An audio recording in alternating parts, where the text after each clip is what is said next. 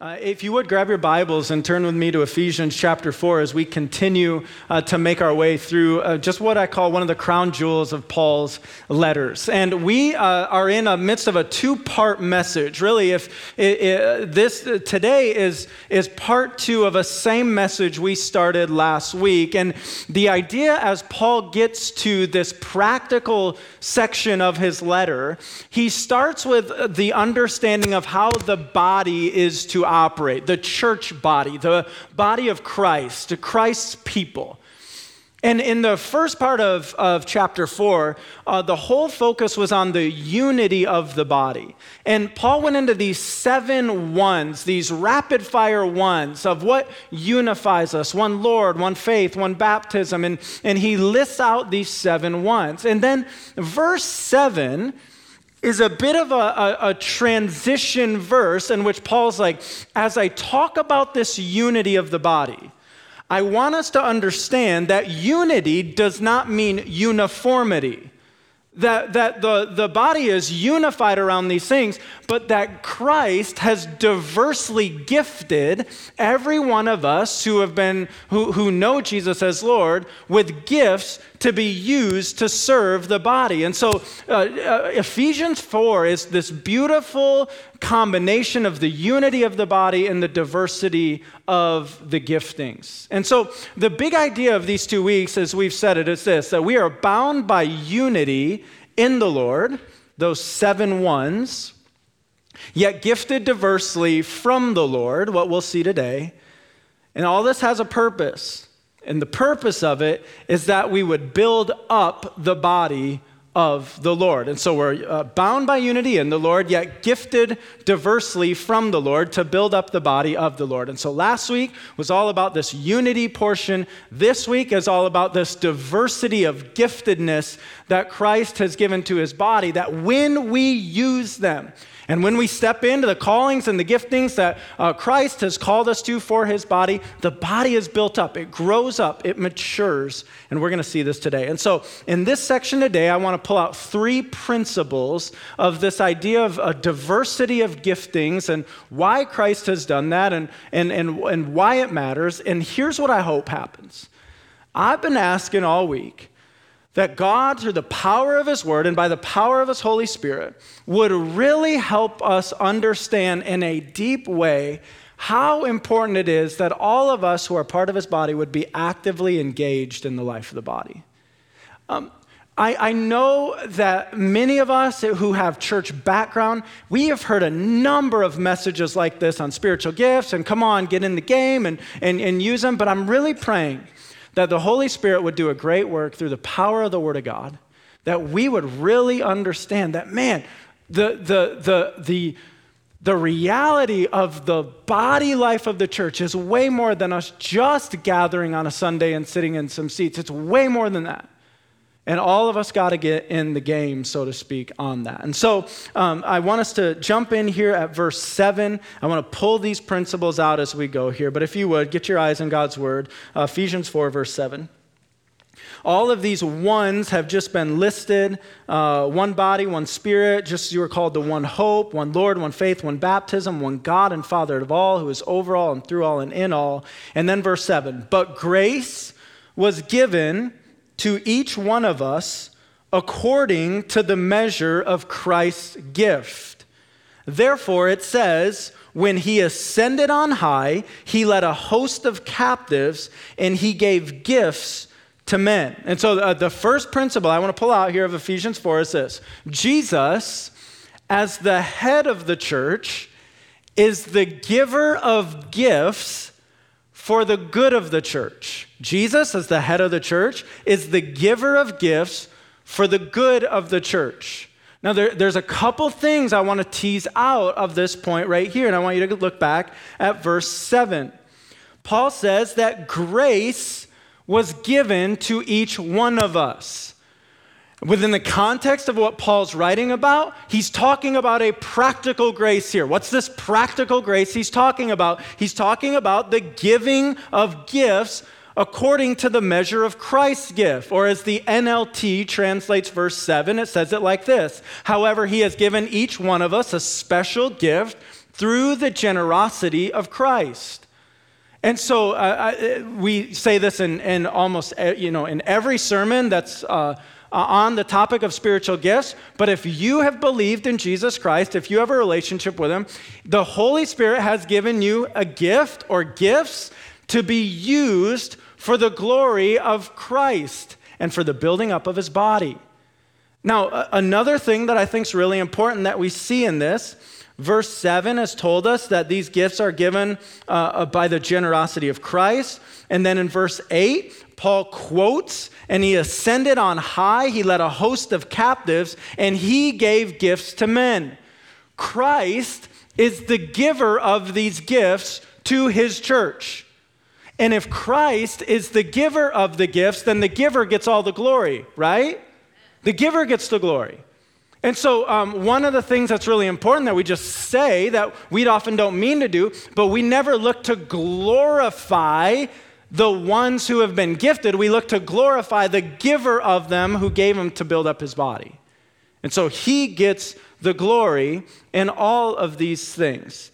And so if each of us who call Christ Lord has been given gifts according to the measure of Christ's gift, then it's really important that we understand this statement.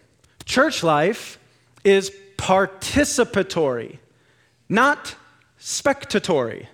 I love making up words, okay? Church life is participatory, not spectatory.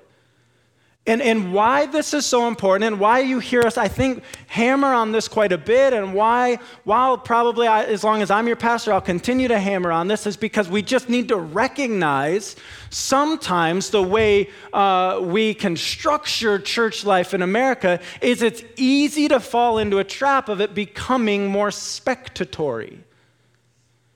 When in reality, what we'll see by the time we make our way through this whole passage is how crucial it is that all of us are just taking the next steps of using the gifts that the Spirit has given us for the building up of the body. And so, verses 7 and 8 have told us that Christ gives to each according to the measure of his gift. When he ascended on high, he led a host of captives, and he gave gifts to men. And then something interesting happens in verse 9 and 10. And so if you look at your Bible, you see the little 9 for verse 9. What's the very next thing that comes after that 9? Okay. What before those words even in some of your translations? A parenthesis. Paul, what I love about Paul is anytime he brings up Christ, it's like he can't stop there with just the mention of him. He's got to get into some Christology. Let's talk about who Jesus is. Or he's got to get into some doxology. Let's worship him for who he is. And so at the mention of Christ in verse 8, Paul's now going to make a parenthetical point here, a parenthetical statement about Jesus. And he says this, in saying he ascended, what does it mean but that he had also descended into the lower regions, the earth? He who descended is the one who also ascended far above all the heavens, that he might fill all things. Now, that parenthetical statement that Paul just made, these are air parentheses when I do it, okay? Just so you're with me. Has had massive amounts of content written on it for centuries and centuries and centuries since he wrote that. So many people have speculated, what does it mean when Paul says that he descended into the lower regions? What does all this mean? And people have written, and there's so much out there that you can read. The purpose of my message today isn't to unpack that in its fullness. It's to keep that parenthetical in its parenthetical place. But I'll say this. What I think Paul means by that is exactly how the ESV translated. That Jesus is the one who descended, incarnate, took on flesh, went to the cross, laid in a tomb, and then he's the one who from the tomb rose from the dead and ascended to the right hand of the Father. and it's in his ascension now, gives gifts to his body for the building up of the body, our maturity, and for his glory. That's what I think it means. Now, I know some of you have probably been taught different things about what that means. And again, as I say a lot, we can grab a scone and talk about that. But I think it's really important we keep this parenthetical in its place and not lose sight of the point that Paul's making. And what Paul has said thus far is each one of us has been given gifts from Christ. Now, as he comes to verse 11, Paul is going to illustrate this point. And this is, I think, another really important thing. When we come to the passages on the spiritual gifts in the Bible, I don't think in any of those lists do we have an exhaustive list. That Paul's just trying to list every single spiritual gift that's out there. I believe what he's doing is he makes this point of a diversity of gifts within a unified body. He's illustrating what he's talking about. And as we come to verse 11, Paul is illustrating his point with what I'll call a set of equipping gifts. What are some equipping gifts that Christ has given to build up his body? Look at what he says in verse 11. And he gave the apostles, the prophets, the evangelists, the shepherds and teachers to equip the saints for the work of ministry, for building up the body of Christ. And so what I think Paul's doing as he comes here, he says, I'm talking about each of us having a gift. Now let me illustrate this by talking about some gifted ones that Christ has given for the building up of the body. And so the second principle I want to pull out and then I want to tease it out is this. Jesus has given some gifted ones. And I worded that intentionally because this list is a bit different than how we see spiritual gifts listed elsewhere. Jesus has given some gifted ones to equip the believers for the work of ministry. And these 5 things, or we can debate that too. Are there 4? Are there 5? People go back and forth on this. But these 5 things, as I'm keeping it here, are what I'm calling these 5-fold equipping gifts that Christ has given to his church. And so you look back at 11, and it says, and he gave the what? He gave the what? The apostles. So one of the gifts that Christ has given his church is the apostles. The word apostle means sent one.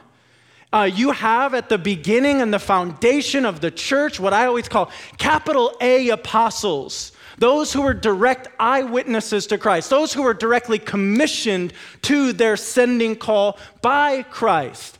And I think it's really important that we always kind of recognize and keep as unique those initial apostles who laid the foundation of the church. But as we think about this idea of sent ones, this what I sometimes call lowercase a sent one giftedness within the church, there are those who Christ has given the body who live as sent ones, who do gospel pioneering work, who take the gospel places where the gospel is not yet. The mentality of this is a Romans 15:20 mentality. And it says, and thus I make it my ambition to preach the gospel not where Christ has already been named, lest I should build on someone else's foundation. And so I think Christ, even in our day, gives some believers this little a, this pioneering, this missional spirit that when they read Romans 15:20, they're like, yes, let's get the gospel where it is not yet.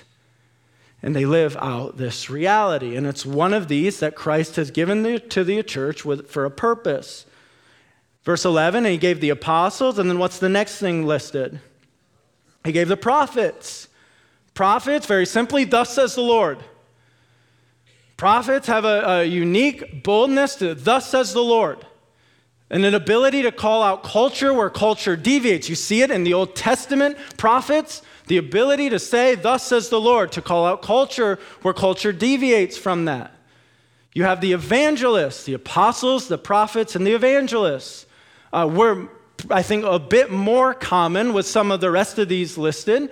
Evangelists are those who preach the gospel, proclaim the gospel. And it seems that the Holy Spirit gives a kind of a supernatural fruit as they do preach the gospel. And so every believer's to do evangelism, and yet God has gifted some as evangelists who, when they preach the gospel, supernatural fruit often comes in a great way. I was early on in ministry, I was at a men's conference, and a really well-known preacher was there, and he was preaching. He has a gift of evangelism. And honestly, I thought the message he preached was pretty dull. Like, I just didn't think it was very great. Like, here I am at 22, right? Just critiquing, like, oh man, he could have done so much better. Like, how prideful was I, right? And yet he came to the end of the message, and he presented the clear gospel of Jesus Christ, and men flooded. I believe legitimately, like hundreds upon hundreds were saved that day through the proclamation of the gospel. And I believe just God gifts, God tells us he gifts some as evangelists. And so you have the apostles, the prophets, the evangelists, and then you have one listed here, shepherds. Now some people will combine these last two into one, shepherd teachers. Others leave them teased out as two. I'm just leaving them out as two because I've just taken the list as we have it here. Shepherds, or what can sometimes be translated pastors, whose role is to nurture, to care for, to lead, to protect the flock. That's the role of a shepherd, to nurture, to care for, to lead, to protect the flock. And then related to this, or often accompanying this, is this idea of teachers. Teachers have been gifted by God to help explain and illustrate and apply the Word of God in such a way that when those who are really gifted with teaching do it, we're like, wow, okay, I understand that. And it's been illustrated in a way where I really get it, and I know how to apply that to my life. And so Paul lists out these gifts here, and then he tells us in verse 12, here's the purpose of these gifts I've just listed. Verse 12 says their purpose is to what? To equip who? The saints for what? For the work of ministry. And so the apostles, the prophets, the evangelists, the shepherds, teachers are called by God and gifted by God to equip the saints for the work of ministry, for building up the body of Christ. And so this is a really important thing that we understand. If I were to ask you, when you think of someone who's in full-time ministry, what do you think of? You think of pastors, you think of church staff, you might think of staff members at places like One Mission Society or other ministries, and we get that. Like, I'm not saying that's a wrong terminology, you totally get it. But one of the things I want us to think as we come to verse 12 is, what if we're not the ones in full-time ministry? What if y'all are the ones in full-time ministry? And I remember learning this in a really, really powerful way from Pastor Mark as he transitioned out of 30 years in the corporate world. I heard him mention a couple times, he just would say things like, in many ways, I'm transitioning out of full-time ministry into a role to equip people for full-time ministry. And I thought, based on what we find here in Ephesians 4, verse 12, there's precedent for that. That the role of pastors, the role of these listed here, is to equip you all for the work of ministry. For the work of ministry that'll happen in your neighborhoods and in your workplaces, for the work of ministry that's going to happen amongst the body. And one of the things, as we keep growing up as a ministry, that we as elders and pastors and staff will have to continue to grow in is, how are we doing at equipping the body for the work of ministry that Christ has called them to? Because I'm telling you something, when you start to get this, the experience of what it means to gather as the church will fly through the roof for you. Here's what I mean by that. When you've just grown up attending church, but then when someone comes alongside you and goes, I see God has wired, gifted, called you to some unique things, and they begin to walk with you and to equip you to step into those things, you now begin to engage in the body life of a church in a way that you had never up to that point. And the joy that comes from that as you watch the way that God uses the way he has uniquely called and gifted you to see the body as a whole begin to flourish in a way that it wasn't before that. So, the apostles, prophets, evangelists, shepherd, teachers given to equip the saints for the work of the ministry. Now, as we come to verse 13, we learn why it's so important we get this. It's crucial that we get this. It's crucial that we put away any sort of spectatory view of church membership and begin to embrace why God has called all of us to use the gifts he's given us. Look at what it says in verse 13.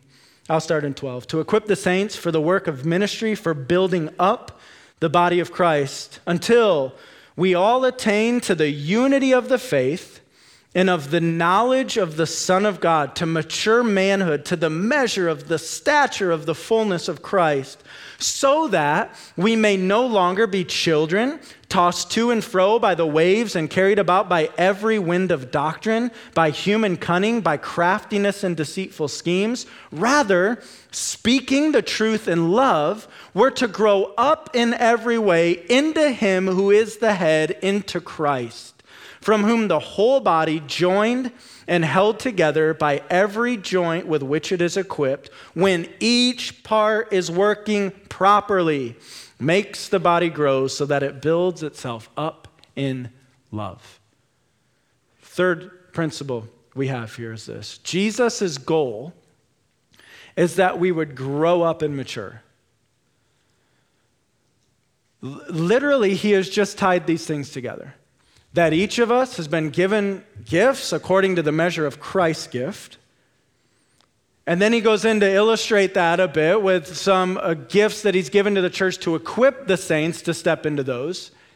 And now he says, if we don't all step into those ways Christ has called and gifted, we won't mature the way Christ has called us to mature. And so we got to set aside any sort of individualistic understanding of our spiritual growth. We need each other to grow.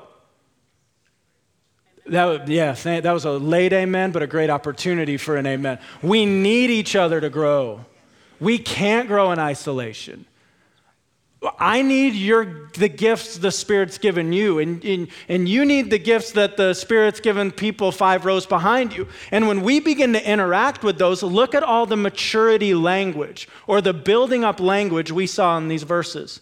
Verse 12 says that we would build up the body. Verse 13 says that we would be built to the measure of the stature of the fullness of Christ. Verse 15 says that we would grow up in every way. Verse 16 said that it would make the body grow. And I want to especially look at what it said in verse 16. From whom the whole body, joined and held together by every joint with which it is equipped, when what? When each part, when what? Say it with me. When each part is working properly, makes the body grow so that it builds itself up in love. Now, just take the illustration Scripture gives us of a body. Now, think about a time in your life when one part of your body was hurt, was not functioning the way God designed it to. If you walk home today into the kitchen and you stub your pinky toe and break it, it has greater effects than just on your toe. Your foot will begin to hit the ground differently with how you walk, which will put strain on your calf muscle, which will put strain on your knee joint. And on and on and on and on it goes. Each part of our body is designed exactly the way God has designed it, that when it works in harmony, we can enjoy, we can walk across the room and enjoy the way God has designed it to work. This is the picture Paul's giving for us as a body. When one part isn't carrying out the way God has gifted and called that part to carry out, it puts strain on the rest of the body. We can't mature, we can't grow up the way Christ has called us to in that regard. And he gives us a warning of what happens if we don't mature. Verse 14. so that we may no longer be what? Children. When you don't grow up spiritually, you remain spiritual children. What's the danger of remaining a spiritual child? He tells us, tossed to and fro by the waves and carried about by every wind of doctrine, by human cunning, by craftiness and deceitful schemes. So when we all don't function together using our gifts, seeing the body built up and mature, we remain spiritual children. When we remain spiritual children, picture a ship here, tossed on the waves. Every wind of doctrine, every human cunning, all of this philosophy, we just get tossed back and forth by all of this. And how important is this in our day? When we can carry in our pocket little 3x5 devices and with one swipe of a thumb have more information in front of us than many people did for an entire decade before. How do we know how to sift through that? How do we know what is true? How do we not be tossed to and fro by every wind of doctrine and by human cunning, by craftiness and deceitful schemes? When we're all operating together, and it leads into, we don't want that. We don't want spiritual immaturity. We don't want to remain children. We want to grow up together. Verse 15, rather, speaking the truth in love, we are to grow up in every way into him who is the head, into Christ. It's not tossed to and fro. All of us working together, living out our spiritual maturity in community, leveraging the gifts of one another, speaking the truth in love, right? So long as you lead with all due respect, you can say whatever you want, right? Or the Christian version, hey, love you, but can I say some hard things? The fact of the matter is, though, I need that. I don't always like that. Hey, I love you, I really do, but Brock, can I say some hard things to you? Oh, here we go, let's go, yes, come on. We need that. And we grow up together when that happens. But it's lived out in community, and it's lived out as we're leveraging the gifts and the abilities and callings that God has called us to within his body. So, we're bound by unity in the Lord, yet gifted diversely from the Lord to build up the body of the Lord. Now, you should be asking a question. I've just kind of given you a message all about, come on, step in, don't spectate, participate.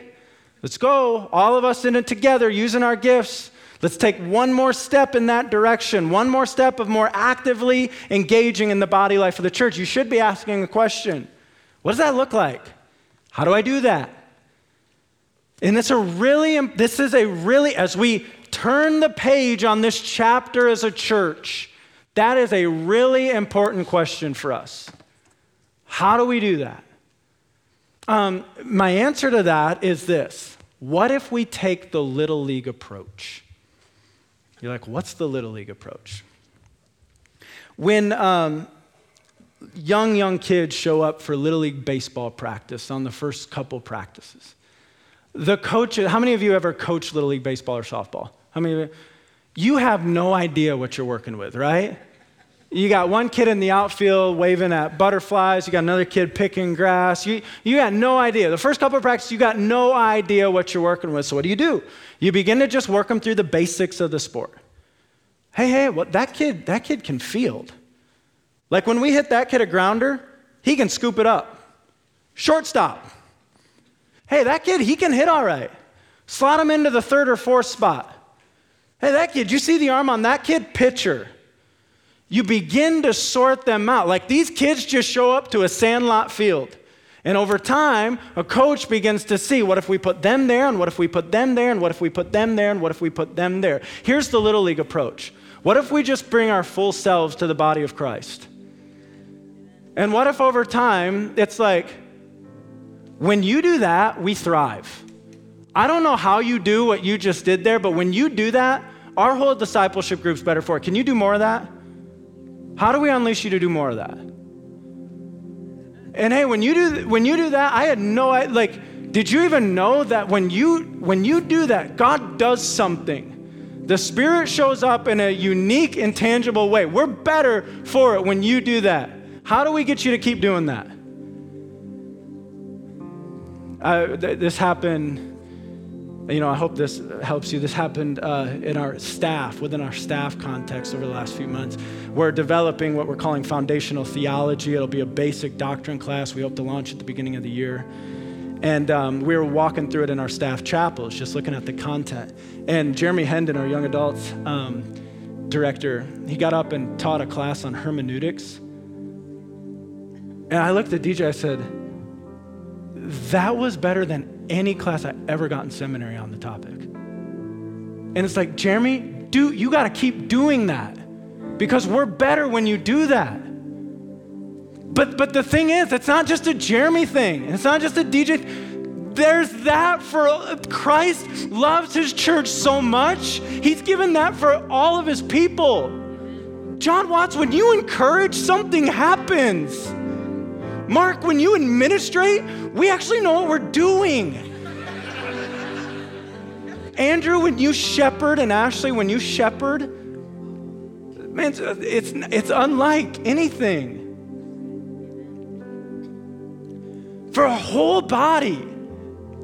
And that's why we cannot just show up on Sunday and isolate the rest of the week and think that we're ever gonna grow into the maturity that Christ has for us. Because it's gotta be played out in community. And it'll be hard at times. And it'll be messy at times. And those of us who are wired more as like driver, like gospel new places, let's go. The shepherds will be like, hold on, can we people need love first. And they'll be like, we'll have to figure all that out. But we need it all. We need it all. And so, as we load up curtains and make our way across the football field, listen to me now, church, listen to me. I've been warned by so many in ministry. Do not let us believe we've arrived, that the work is done. That's not the promised land. The promised land is when we're in the presence of Jesus one day.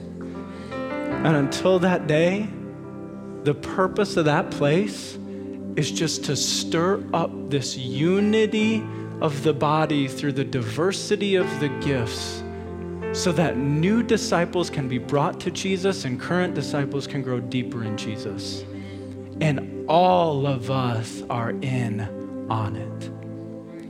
And so a Little League approach, if you're like, I don't even know where to begin, just get the register back out and just say, I'll jump into a discipleship group.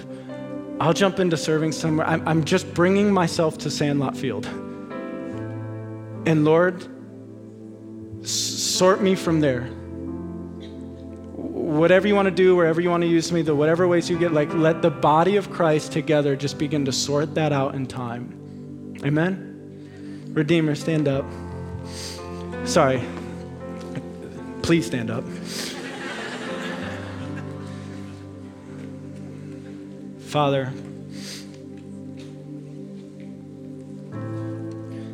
what a special chapter this has been. Lord, what a fitting passage this is. Because literally 10 minutes from now, we're going to be loading stuff up,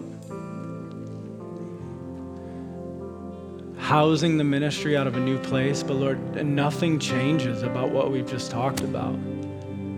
It's still all of us unified on the things that unify us, yet bringing the diverse giftings that God has given, so that we, as a community of followers of you, would grow up and mature. And so that you, as the head of the body, would get glory. So God, get glory. Jesus, be glorified. I pray this in your name. Amen.